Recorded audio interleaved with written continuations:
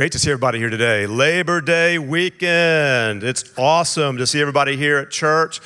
You could have been at the lake today. You could have been on vacation somewhere, and here we are together, worshiping God together here at church. It's just awesome to see everybody.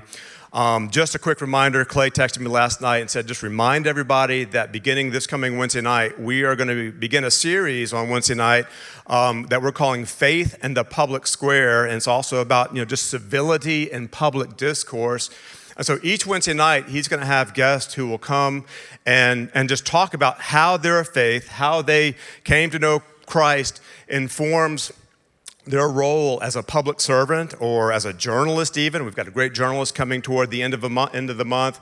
And so it's just a great dialogue. But I know Clay's heart, and what Clay is really wanting to invite us into is into a space where we see political conversation handled in a civil way.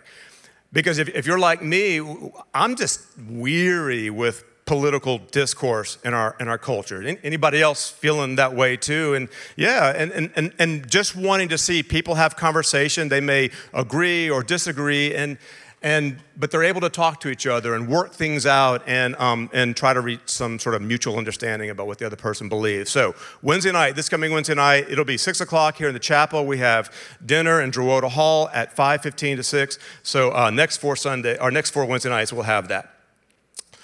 So, I'm a little nervous about this sermon because I've been actually thinking about this for a long time.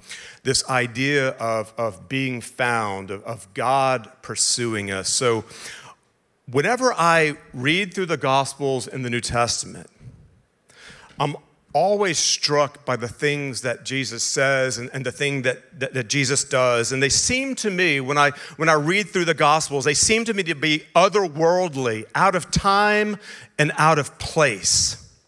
And so I find myself often both cringing and then also cheering wildly as I read the stories about Jesus. So when someone is healed of a disease, or when the multitudes are fed, or when Jesus confronts some snarky religious leaders, right, and who think they have God all figured out, I'm like, go Jesus, come on. That's the good stuff. We like that stuff.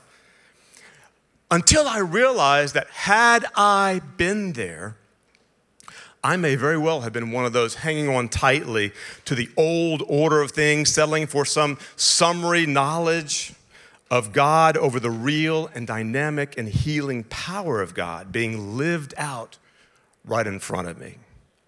So we can't help but read and hear the words of Jesus inside of that tension, right? So something deep in my heart thumps hard with the heartbeat of Jesus, while my head often pushes back that things like miracles and real open love and trusting faith and genuine community are things that we just dream up to help us get through life. And then you go on a mission trip. In 2017, Susan and I traveled down to Nicaragua with a group from our church and the Baptist church down the road. And ostensibly, we were going to go and build some houses and put on a VBS for a village outside of the town of Leon there in Nicaragua, close to the Pacific side of the country.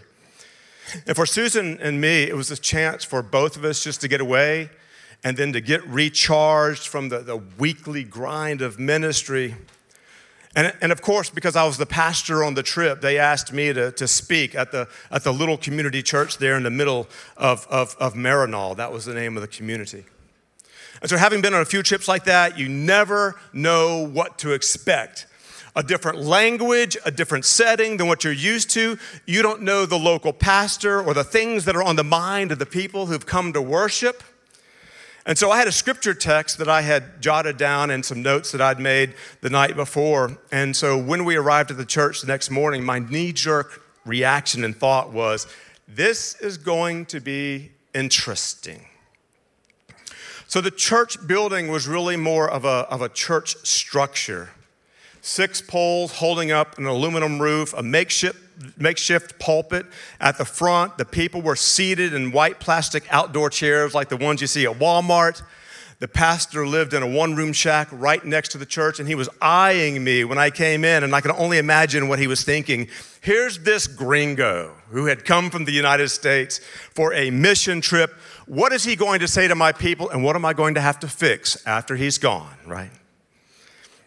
So I opened my Bible and my notebook, and I shared a message, speaking slowly so the translator could keep up. And now I can't even remember what the message was on. But what I do remember was the response. And it wasn't a response to my message. The people came forward. And these people I didn't know, who lived in a different culture, a different geography, a completely different economy, came forward, and they wanted me to pray for them one by one. And so I did. I put my arm around them, and I'd ask the translator what they wanted me to pray for, and they would tell the translator, and then I just started praying for them. And for me, it was absolutely transformative. The power of the moment wasn't in the sharing of a message, but an experience of solidarity and love across boundaries and language, that what we had in common was a shared experience of the presence of Christ. And there in this village of Marinal, in a lean-to church just inside the jungle of Nicaragua, far away from all the things one would assume you had to have in place in order to have church, right? God found us there. So a few weeks back, when Clay asked Roy and me to preach on this Sunday, I knew exactly what I wanted to preach on. So many of the parables of Jesus are about us. They're about our faith. They're about our expectation and about the value of discovering the kingdom of God. And what I love about this parable is that it isn't about us. It tells us something about God. In fact, as Justin said, in the three parables that are grouped together in this section of Luke, the lost sheep, the lost coin, and the prodigal son, Jesus takes us deeper in understanding just how big, just how purposeful God's love is. And they are all about how God intentionally searches people out to carry them back to a place of joy and healing and restoration. So as Luke tells the story, Jesus is speaking to the crowds, and the usual cast of Jesus' detractors show up to heckle him. And they're the religious and theological purists who actually, they know the scriptures backward and forward. And as they look around the crowd, their problem isn't necessarily with what Jesus is saying this time. Their problem is with who Jesus is surrounding himself with. If Jesus only knew who these people were, the sinners and the tax collectors, they didn't like him back in the first century either, right? He would find a little better moral company to surround himself with. And then Jesus, never at a loss for a teachable moment, launches into this morning's parable.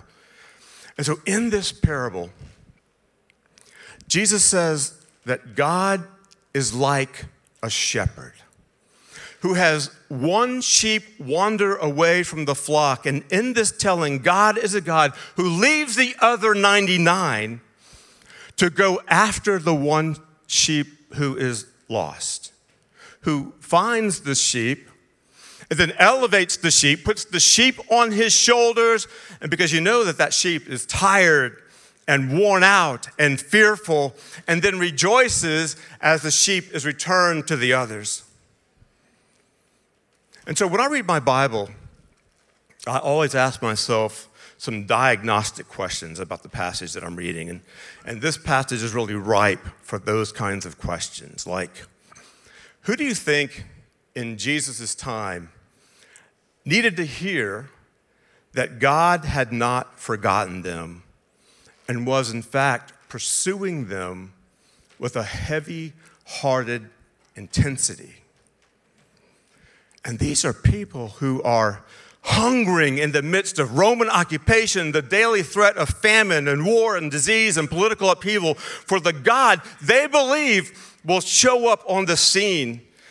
And the only answer that the religious types can give them is that if they were just a little more faithful, if they were just a little more obedient, if they were just a little more perfect, then God would appear. If they got all the X's crossed, the I's dotted, the T's crossed.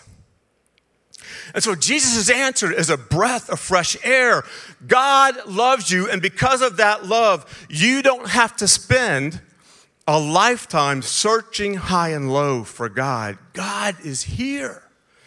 God is coming after you, and God is coming after you in power. And that's Jesus' message of hope. I think we might have a sense of that in our own lives. So back in January, in our discipleship class that Clay and I gave, I asked a group to think about their life as a timeline from the time they were born to the present moment, and then to start putting pencil points above the line for those times that someone felt like God was near, that they had experienced a pivotal moment, they had experienced a transformation or a deep joy, and then also to put a mark below the line for those times when they felt like they were distant from God. Maybe during times when they felt seasons of greater anxiety or loss or just simply trying to figure things out. And as you step back from your timeline, what do you see? And I can only speak for myself because every one of our experiences is completely different. And my experience doesn't always match, and it certainly doesn't define the experience of someone else. But let me say that as I get the bird's eye perspective of the larger timeline, each of those valley experiences seem to me to be a time when some very important and very transformative work is being done. And I didn't feel like that when I was going through it. If you'd asked me at the time, I would have told you it felt very hard and very painful as I was moving through the times. If you'd asked me what I was feeling, I might, if I was going to be really honest with you, I might use words like in the wilderness, or lonely, or isolated, or overwhelmed, or misunderstood, or betrayed, and then a few others. But then as I look at my timeline, something would shift in those seasons. And maybe it was just that time healed some things, right? But more often, there would be something like a door opening, an opportunity to do something purposeful, a person who would come into our lives, a new way of engaging things, a renewed sense of strength and perspective. And that open door would then become confirmation that God was not done with me yet. And being in Nicaragua in 2017 with Susan and with the people in that small village church in Marinal is on my timeline as one of those door opening experiences. And that's the thing about door opening experiences, right? They're almost always characterized by the presence of other people. And so when we look and we see who's responding to Jesus' message and who is beginning to follow him around the countryside and who's beginning to form community around Jesus, it's always people from every background who are just hungry for the presence of God, and that's it. No special qualifications, no special awards for being the most righteous or knowing the most scripture or having advanced degrees in spirituality or religiosity. In fact, I think we could say this, that the greatest parable was actually who Jesus spent his time with, who Jesus spent his time hanging out with. Because for him, people weren't a philosophy or elements of an equation. They were real, lived community, and his love was the message of hope. So it's no accident here at Woodmont that you hear us talk a lot about small groups And so last week, Mary Welsh Owen and I were meeting in my office, and we were working on grouping together our dinners for 8 that we've been working on for several weeks. And we had over 170 people sign up for close to 20 different groups, with lots of facilitators agreeing to step up and host groups in homes, or at least get them organized. But here was our prayer as we talked about it. Holy Spirit, guide us so that people will find life and joy just by being together. And honestly, I have to tell you, there is no expectation in these groups that people have deep theological conversations. I just want people to talk and to laugh and to eat a good meal and to share some good food and to share stories of their life. Because I believe that the most transformative events in a person's life come not from deep spiritual insight, right? But when we are just open to a simple, loving, engaging relationship with another person. In fact, my experience has been in over 30 years of ministry that those deep spiritual insights come after I've become open to showing love and experiencing love in real lived relationships with others. And here's a little secret that I'm just going to share with this group, so let's just keep it to ourselves, right? Often, the group discussion or the study that we're doing, it's really just an excuse to experience more transforming relationships with people. Don't tell anybody that. It's the relationship, friends.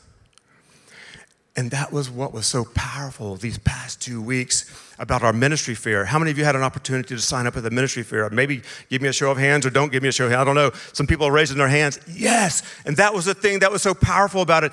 Every single ministry, and there were like 40 of them at these tables, and these groups that were represented had a story to tell of how God had given someone a heart to reach out to another person in love.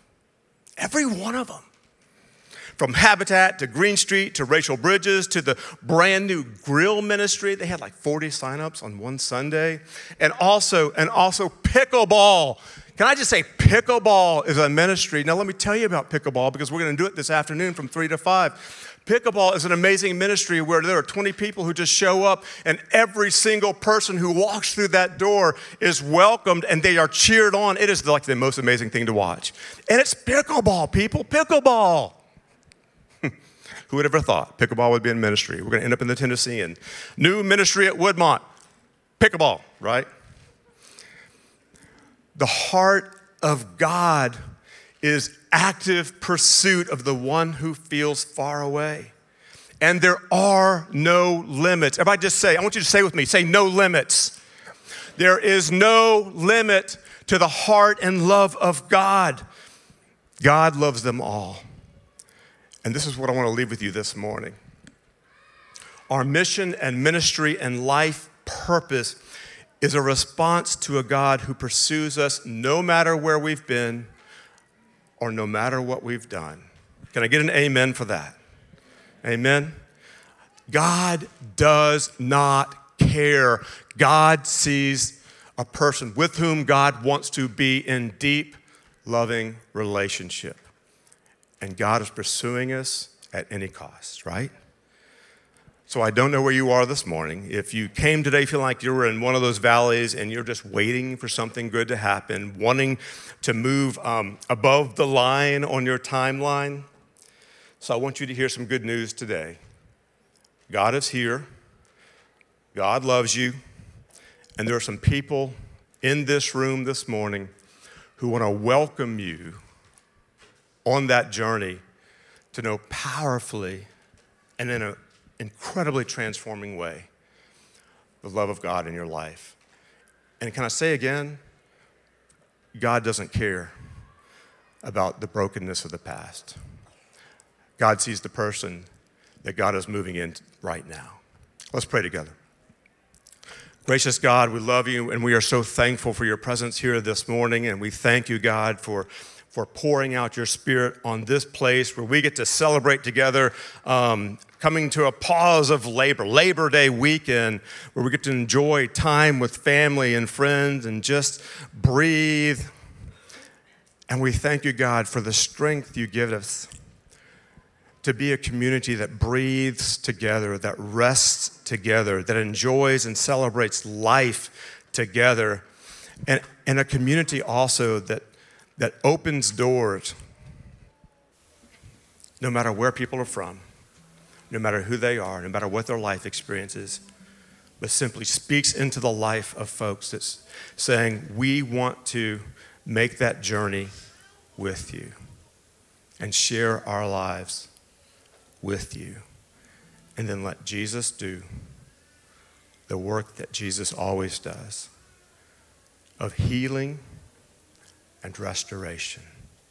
We pray. And all of God's people said, amen.